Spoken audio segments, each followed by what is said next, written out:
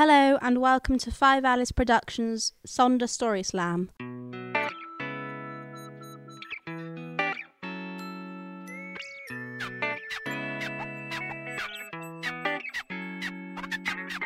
My name is Vicky. And I'm April. Today we will be sharing true stories inspired by strangers on the street. Our performers were asked to develop characters from candid photography into a well-rounded person.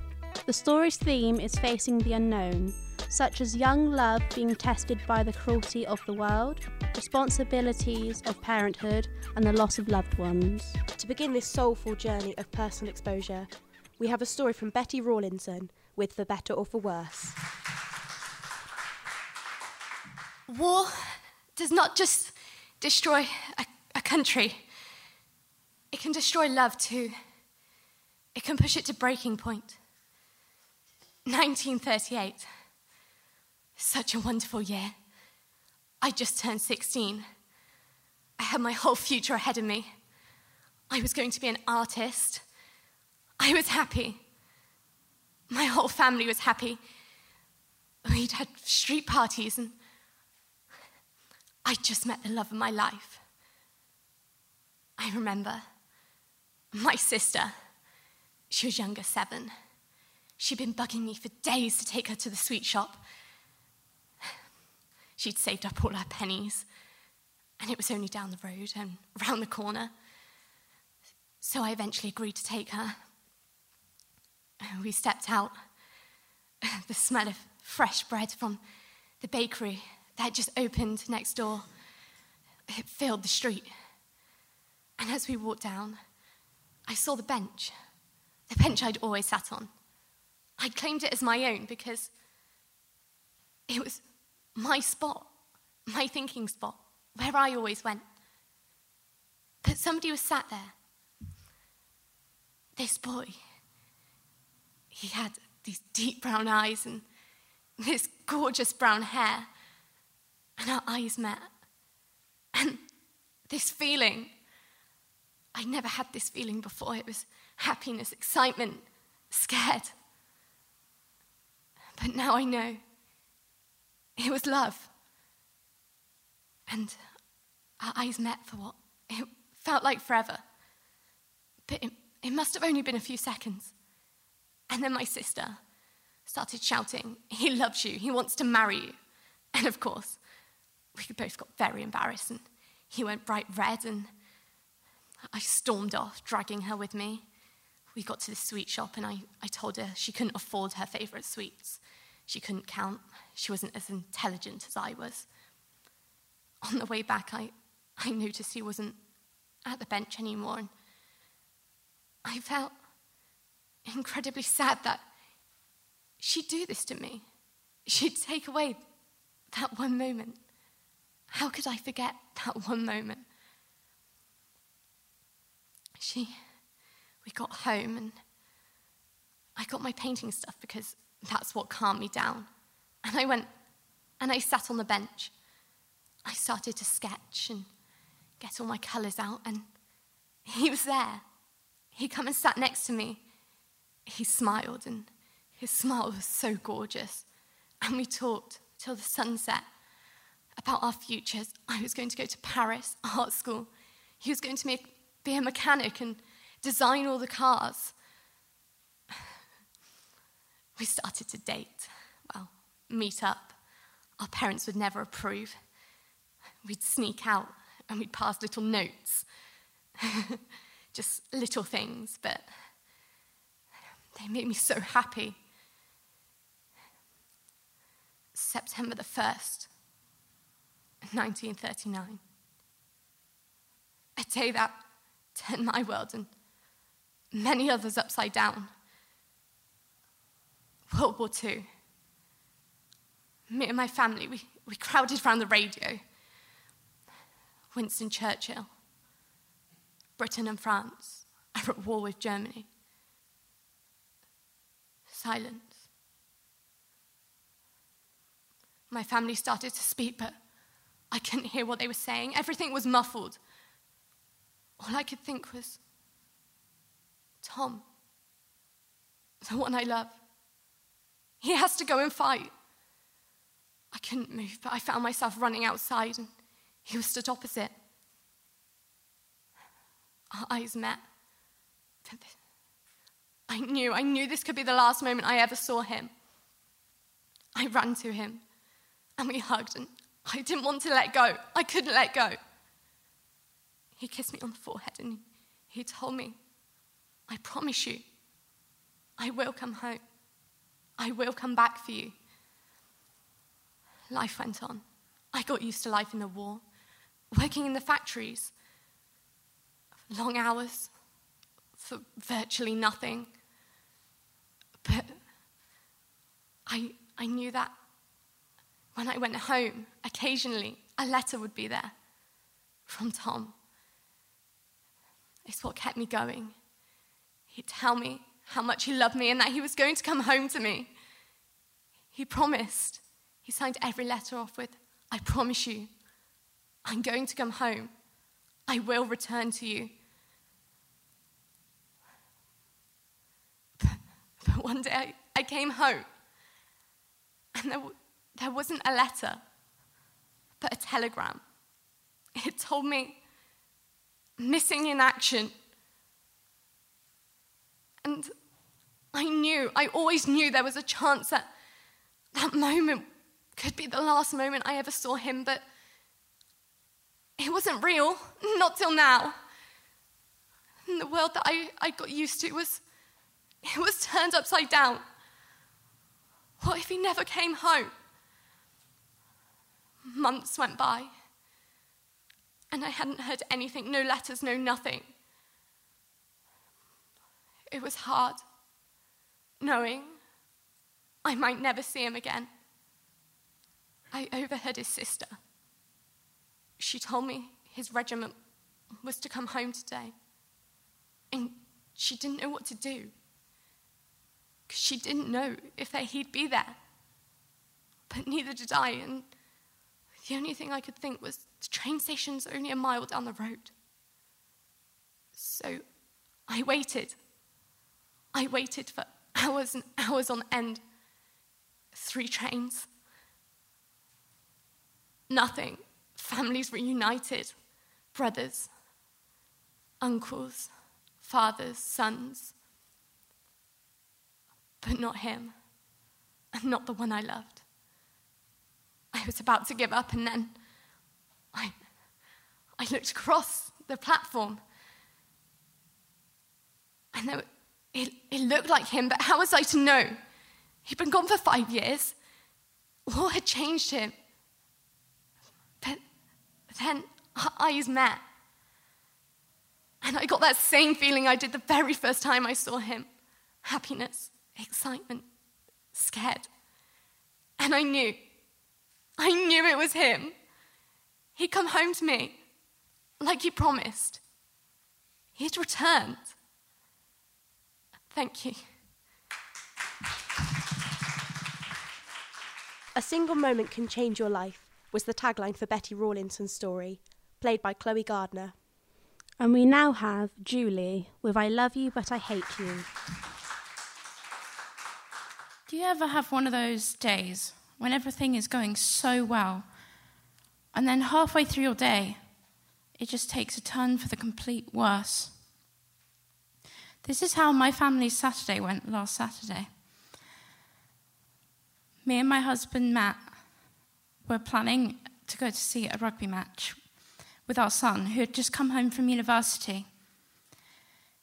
He has made us so proud. He just won his first rugby match with the university rugby team. And as my husband Matt's favourite team, Ireland, as he's from Ireland, was playing, we decided we should take our son James to go and see them. It was a beautiful sunny morning. We're all getting ready to go. Matt's getting the car ready. I turn to James and say, James, do you mind carrying the tickets for me? Keep an eye on them. Give them to me when we get to the doors. So we get in the car, we're driving, we've got the radio blasting with some 80s tunes. Suddenly, Matt turns to me and says, Julie, can you smell burning? I turn to him and go, no. He goes, no, I can really smell burning, Julie. That's when my nose starts to pick it up. I dismiss it first off, that it's the car in front. Our car has nothing wrong with it. We had it serviced recently. And then we see the smoke starting to come out the bonnet. So Matt pulls it over. Me and James get out of the car.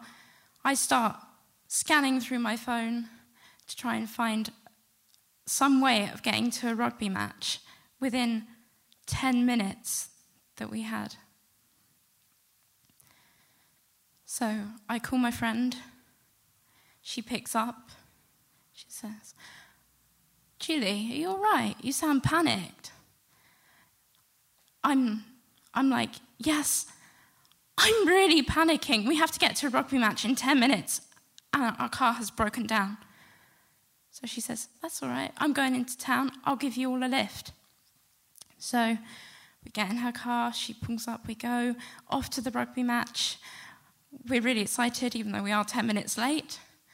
We get to the entrance. My son James starts going through his pockets for the tickets, and he starts taking longer than is needed to find some tickets in his pocket. He's searching all through his pockets, and he turns to me and says, Mum, I kind of forgot the tickets. James, I paid good money for those tickets, and I trusted you as a 20-year-old university student. I expect you to keep a good eye on things. And so I start faffing through my bag, trying to find receipts for these tickets. I say to the woman behind the counter, listen, we did have tickets, but we have forgotten them. So is there any way we can get into the rugby match? She turns to me and says, no, you'll have to buy new tickets. I'm sorry. So at this point, I'm really starting to stress out with James. My husband, Matt, says it's all right, I'll pay for them. I'll use my credit card, I'll pay for them. So we get into the match. We find out we're on the top, right at the top of the stadium. So, which would usually be quite a good view if you're not sat behind 7-foot blokes in front. So we're trying to see through them, and they're up, and they're like, yeah. We're trying to see through them. We win the match. We find this out because the celebration that goes on. We're still celebrating, even though we didn't really see much of it. And we're jumping for joy. We're so happy that all thought leaves us completely. We leave our seats, we're still celebrating. And then we get to the front door, front of the stadium. And James turns to me and says, how are we actually going to get home? Our car is sat on the side of a road in a lay-by with a repairman. So Matt turns to me and says, well, we're going to have to get the bus. So I get out my purse. I haven't got enough money to get us there for all three of us to catch the bus. So Matt again pays for us. The bus journey was slow and full of fans, still celebrating. And we still celebrated even though our car was still in a lay-by. We finally got home. We're going through the door.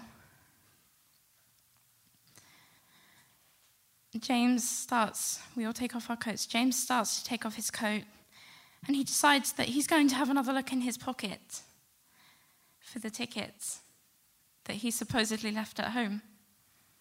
So he delves in through his pockets. He goes into the inside pocket of his coat, and he turns to me and Matt and says, Mum, Mum, you know the tickets that I left on my drawer? They were in my inside coat pocket. As a mother, you do not know how stressed out I became at this point. I paid so much money for those tickets, and Matt, my husband, had just had to buy another pair. I was so frustrated, and as much as I love my son, I just wanted to shout at him. But I refrained myself from shouting at him, as I knew I wanted to end his trip on a high because he was back to university on Monday.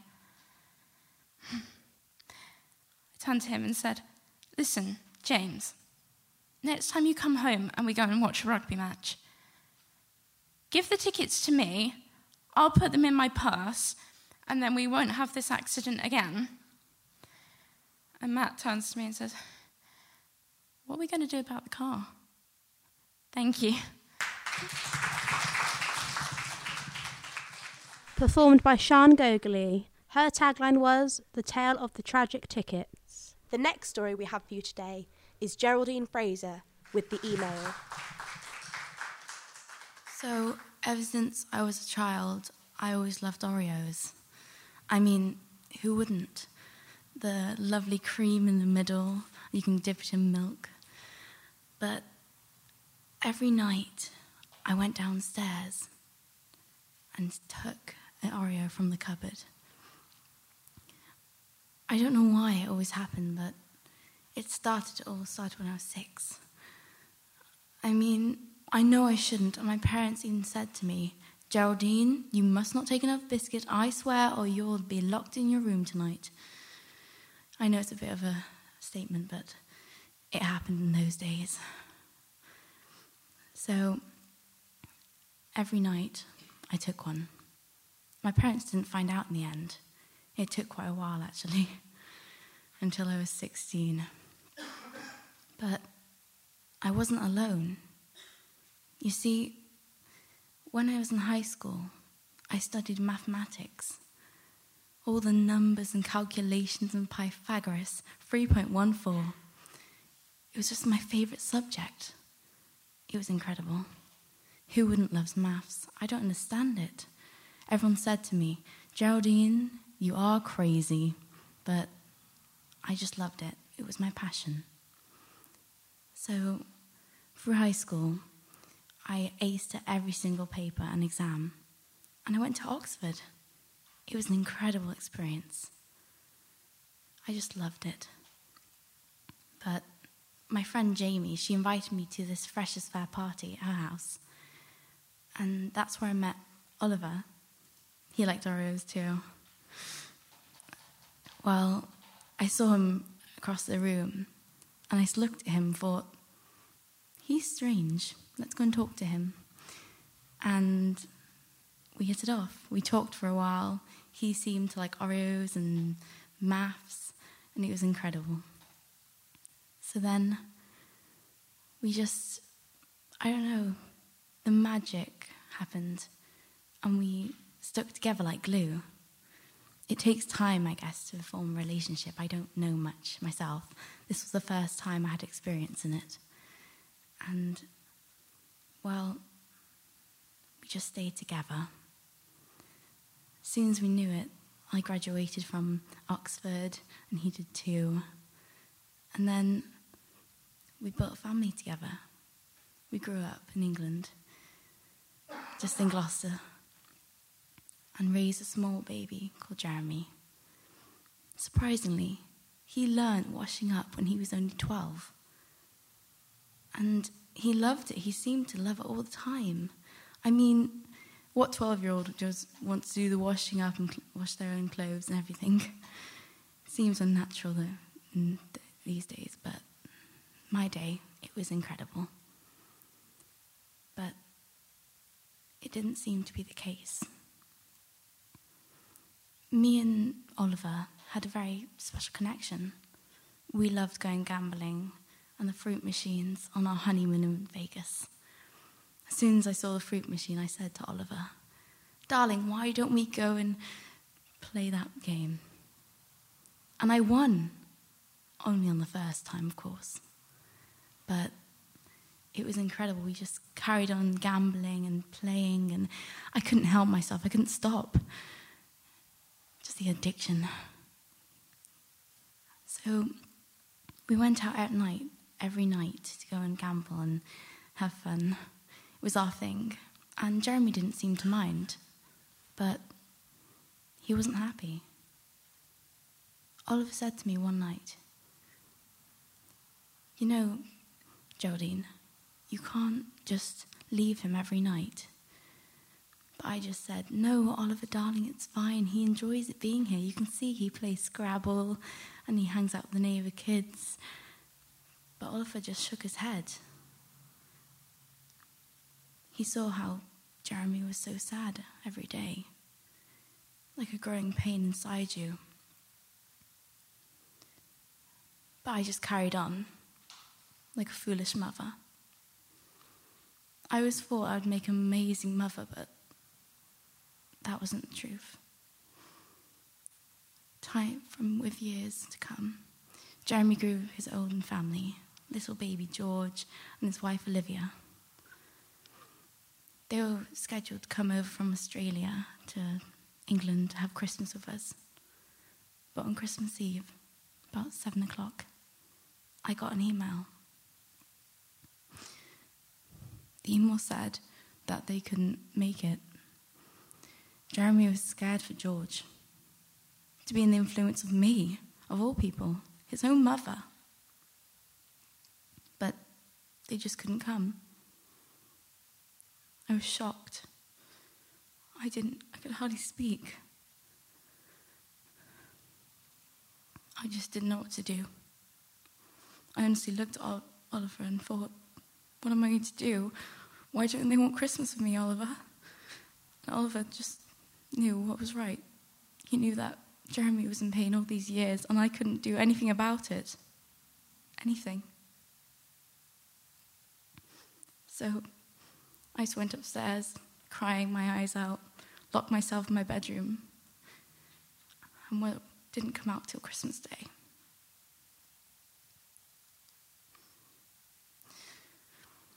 So the next morning on Christmas, I unlocked the door. I walked downstairs slowly, and I went into the kitchen because Oliver wasn't in the sitting room, which is not normal for him. He would be around the tree, decorating or singing merry songs. But then I opened the kitchen door and saw him lying down there, unconscious, not breathing, pale. My own love, the man I married and swore that I would love forever and protect, just lying down there, not breathing. I ran down to check his pulse, and it wasn't beating. It wasn't there. I even called an ambulance because I thought, no, this can't be true. There must be something you can do. There must be something. But just couldn't. So now I'm all alone. I work at Tesco's. I'm with my dog, Archie. My friend told me, Jamie, that I should get a dog for a companion, but I don't know what to do, honestly. I don't know what to do next. I'm all alone now. Thank you. The winner takes it all was Geraldine's tagline, performed by Fran Halligan. Our project is based on Sonder, a term coined by John Koenig. John created the Dictionary of Obscure Sorrows, which puts words to emotions that don't exist in the English language. The definition of Sonder is a realisation that every passerby lives a life as vivid and complex as your own. Our next story is Tara Martin, A Taste of the Dark Side. I have always wanted to be like my brother. He was like a real-life Bart Simpson, always getting into trouble and playing different tricks and stunts at school. Like the time that he swapped the whiteboard markers for the permanent ones in class. He had a lot of respect from the other school kids for this, and I secretly idolised him. I was the more sensible, plain child, and I never had the guts to do what he did. The only club that I went to with my brother Hugh was Cubs, and this was a few days before our ceremony, where we took a vow to become proper Cubs. On my honour, I vowed to do my duty to God and to the Queen, that kind of stuff. And I was practicing my promise in the living room when Hugh walked in, and he asked me what I was doing. And I told him, and he laughed at me. And he said, "Tara, that is exactly why you're so lame." And even though that really hurt, I knew it was true. So I hatched a plan to change that for the ceremony. On the day, it was Thursday evening, and our mum drove us to the Scout Hall, and we were dressed in our freshly cleaned and ironed Cub sweatshirts. And I could taste the fear in my mouth as I walked into the hall, and we were set in lines with the other Cubs, preparing for the ceremony. And the only comfort that I had was the scent of the lemony washing powder my mum had used to clean my sweatshirt. And I watched as Hugh strutted forward to take his promise. And I don't know how he managed it, but because I knew he hadn't practiced it, but he managed to pull it off so well. And he received his pink and yellow striped necktie to demonstrate to say which scout group he was part of. And then it was my turn. I was asked by our scary and strict Cub leader, Teresa, to step forward. And between us, there was this flagpole held by another Cub called Jason. And she asked me to put my left hand on the polished wooden pole and my right hand in salute. And then she asked me to recite the promise.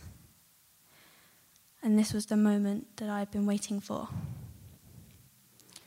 I looked up at her beady eyes from behind her enormous nose. I took a deep breath, and I shouted, "I solemnly swear that I'm up to no good."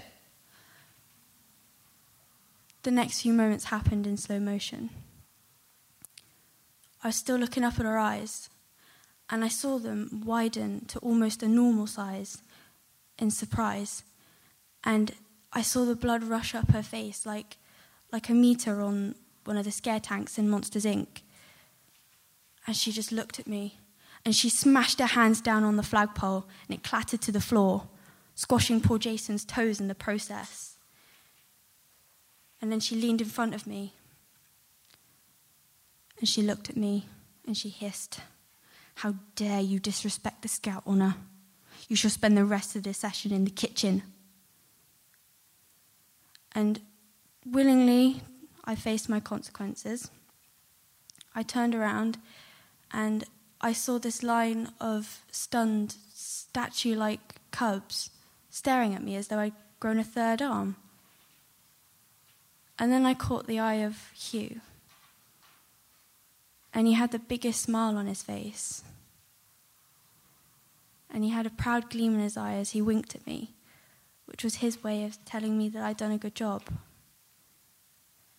I did spend the rest of the evening in the kitchen all by myself, but I felt it was worth it, because I had achieved what I wanted to.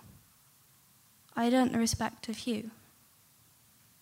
And he told everybody at school the next day, and it's still his favourite story.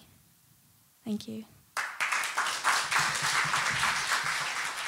Played by Cassie Riches. Her tagline was, "Be prepared." The next story we have for you today is from Alex Vickery with Facade. I guess I've always been different. I mean, I was always a tomboy as a kid, but that was all right. My dad wasn't around, and my mum was too busy with her interchanging boyfriends to pay much attention when I picked cars over Barbies. And when I hit my teens, my friends didn't mind if I wanted to wear sweatshirts and trainers when they were all wearing skirts and heels. But I guess things changed when I started uni. That's where I met Callum. He was in his last year when I was in my first, and there was this instant connection, like in the movies. I still remember our first date. He took me for a picnic in the woods. It was so romantic. But then I started my second year of uni, and he got a job that meant he travelled a lot. I was still a bit of a tomboy, but that was still okay. He didn't mind. But the longer he was away, the more uncomfortable I felt in my own skin. I guess it would be a bit extreme to say I hated myself, but I certainly wasn't happy.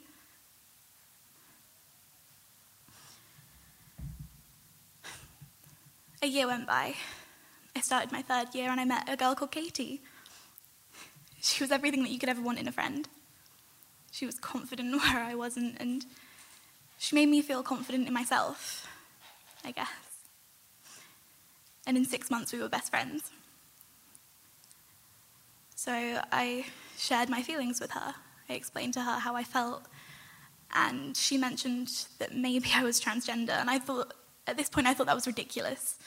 So I did my research, I read some blogs, I watched some movies, and it fit. But I couldn't handle that, so I thought I could try being a girl for a while. I put on a dress, I put on some heels, and I did my makeup. I curled my hair perfectly. And then I looked in the mirror, and it felt wrong. I got angry. I grabbed some scissors from the kitchen and I cut off my hair.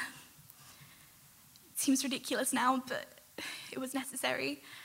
And the next day I told Katie what had happened, and she told me that that was stupid. Why would I not have faith in myself? So she came to my dorm and she helped me bind my chest. I put on some jeans and a t-shirt and trainers, and we went uptown. She told all of her friends that my name was Alex. No one questioned it, and it felt good.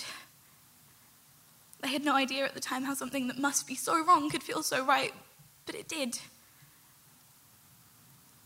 So we did it again and again, and it became a weekly routine. And then Katie got this idea in her head that I should tell people, that it shouldn't be some massive secret. She told me that maybe I could start small, tell some friends. I told her that I couldn't. She told me that she understood how I was feeling, but I knew that she didn't. If she wanted me to tell people so badly, then she couldn't understand. She wouldn't stop. She started telling me that I should tell everybody, not just a few people, that I should make some massive spectacle of myself and tell everyone.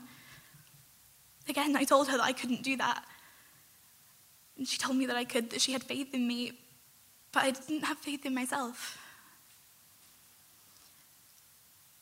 She kept going on about it day after day, week after week, and eventually she told me that I should tell my parents. I thought maybe, just maybe if I did that, then she would stop. She would leave me alone. I remember being sat at the kitchen table with my mum. Her newest boyfriend got sent upstairs like a naughty child. She just looked at me. She knew that something was going on.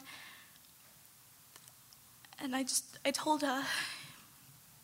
And she told me that she needed time, she needed space to think things over, that she would try to understand. So I left. I went back to my dorm. I carried on like a normal uni student, pretending that nothing was wrong. But it didn't stop Katie.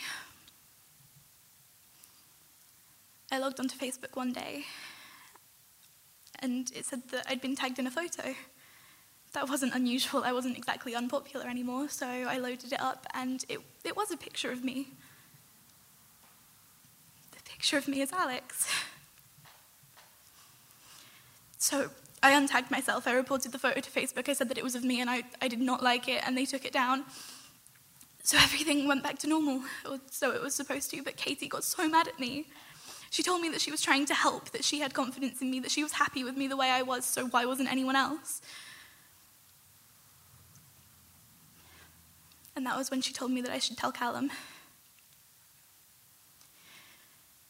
See, as lovely as he was the kind of guy that would laugh at the gay couples on the street. And he had been the one constant in my life for as long as I could remember, so how could I risk that?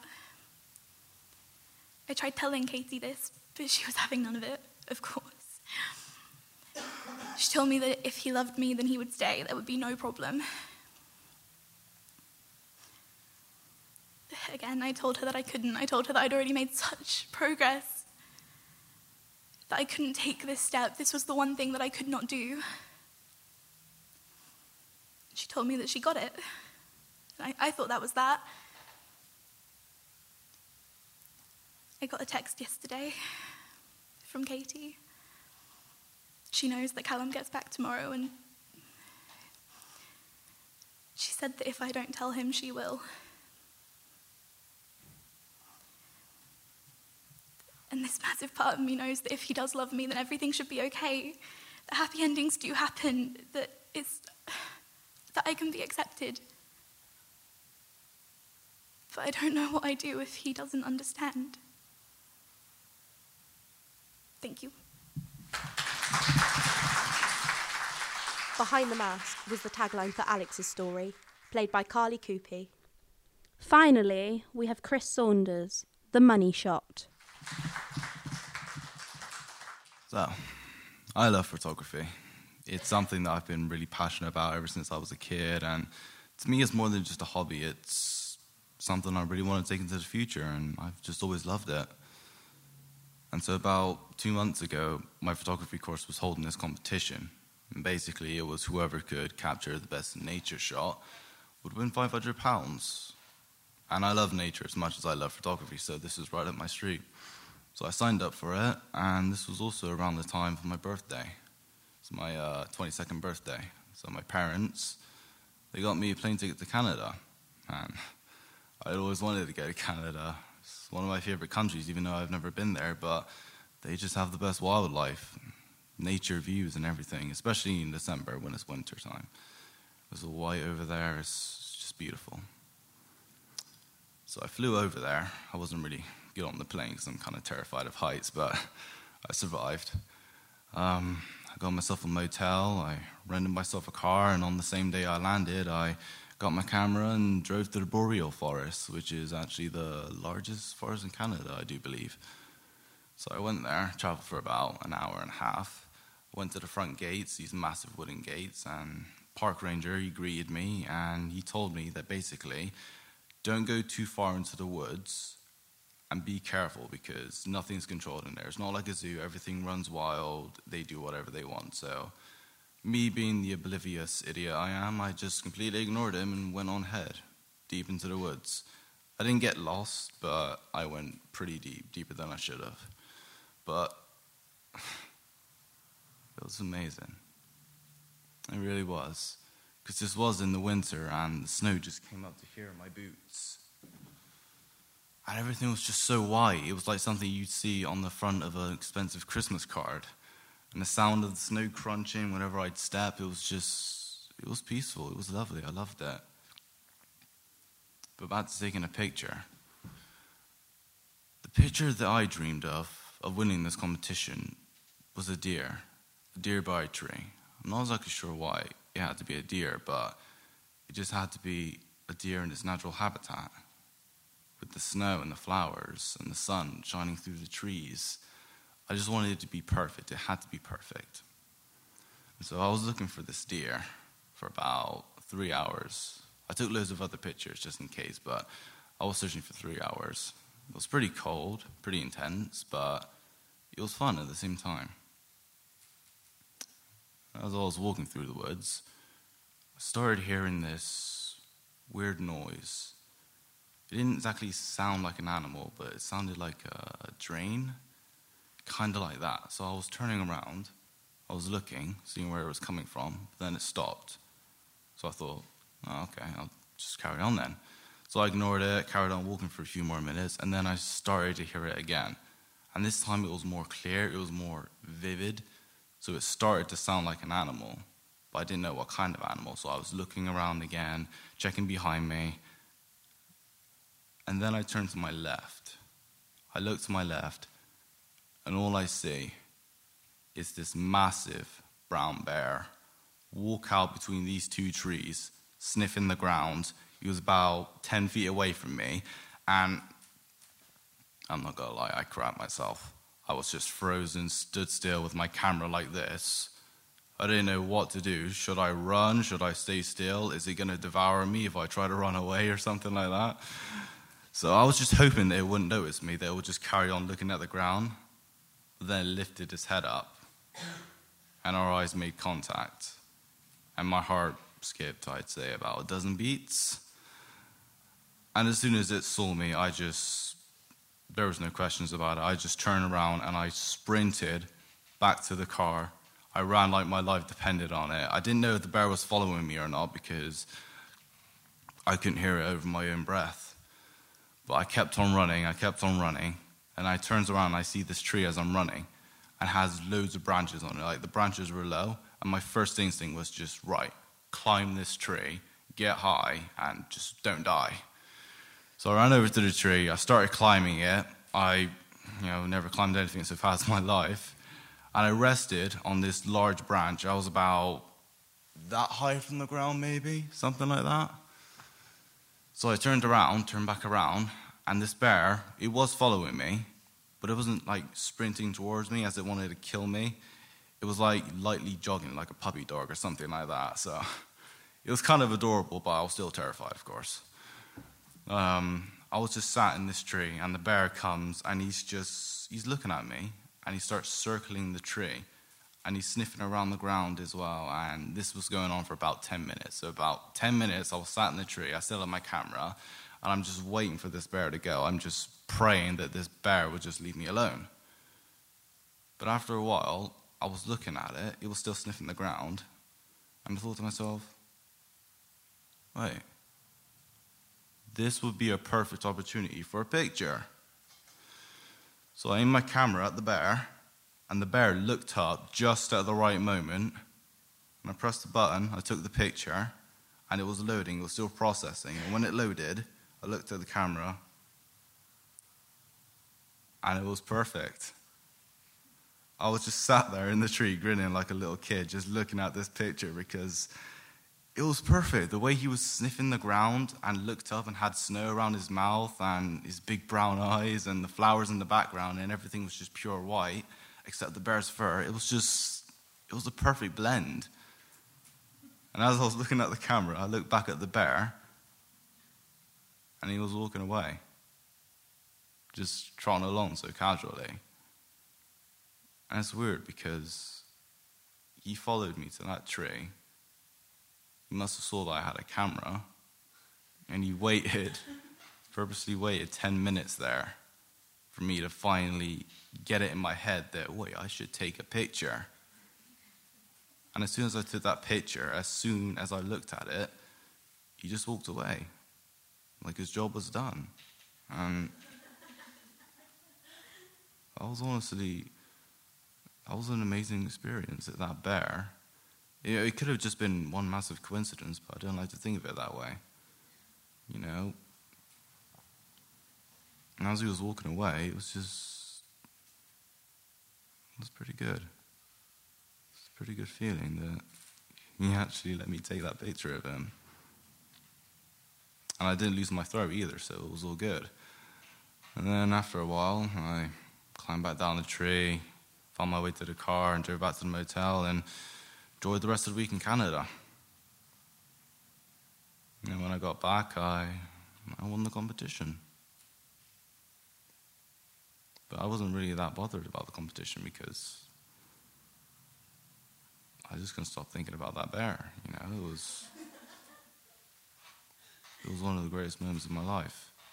Just how he interacted with me in that way. So Thank you.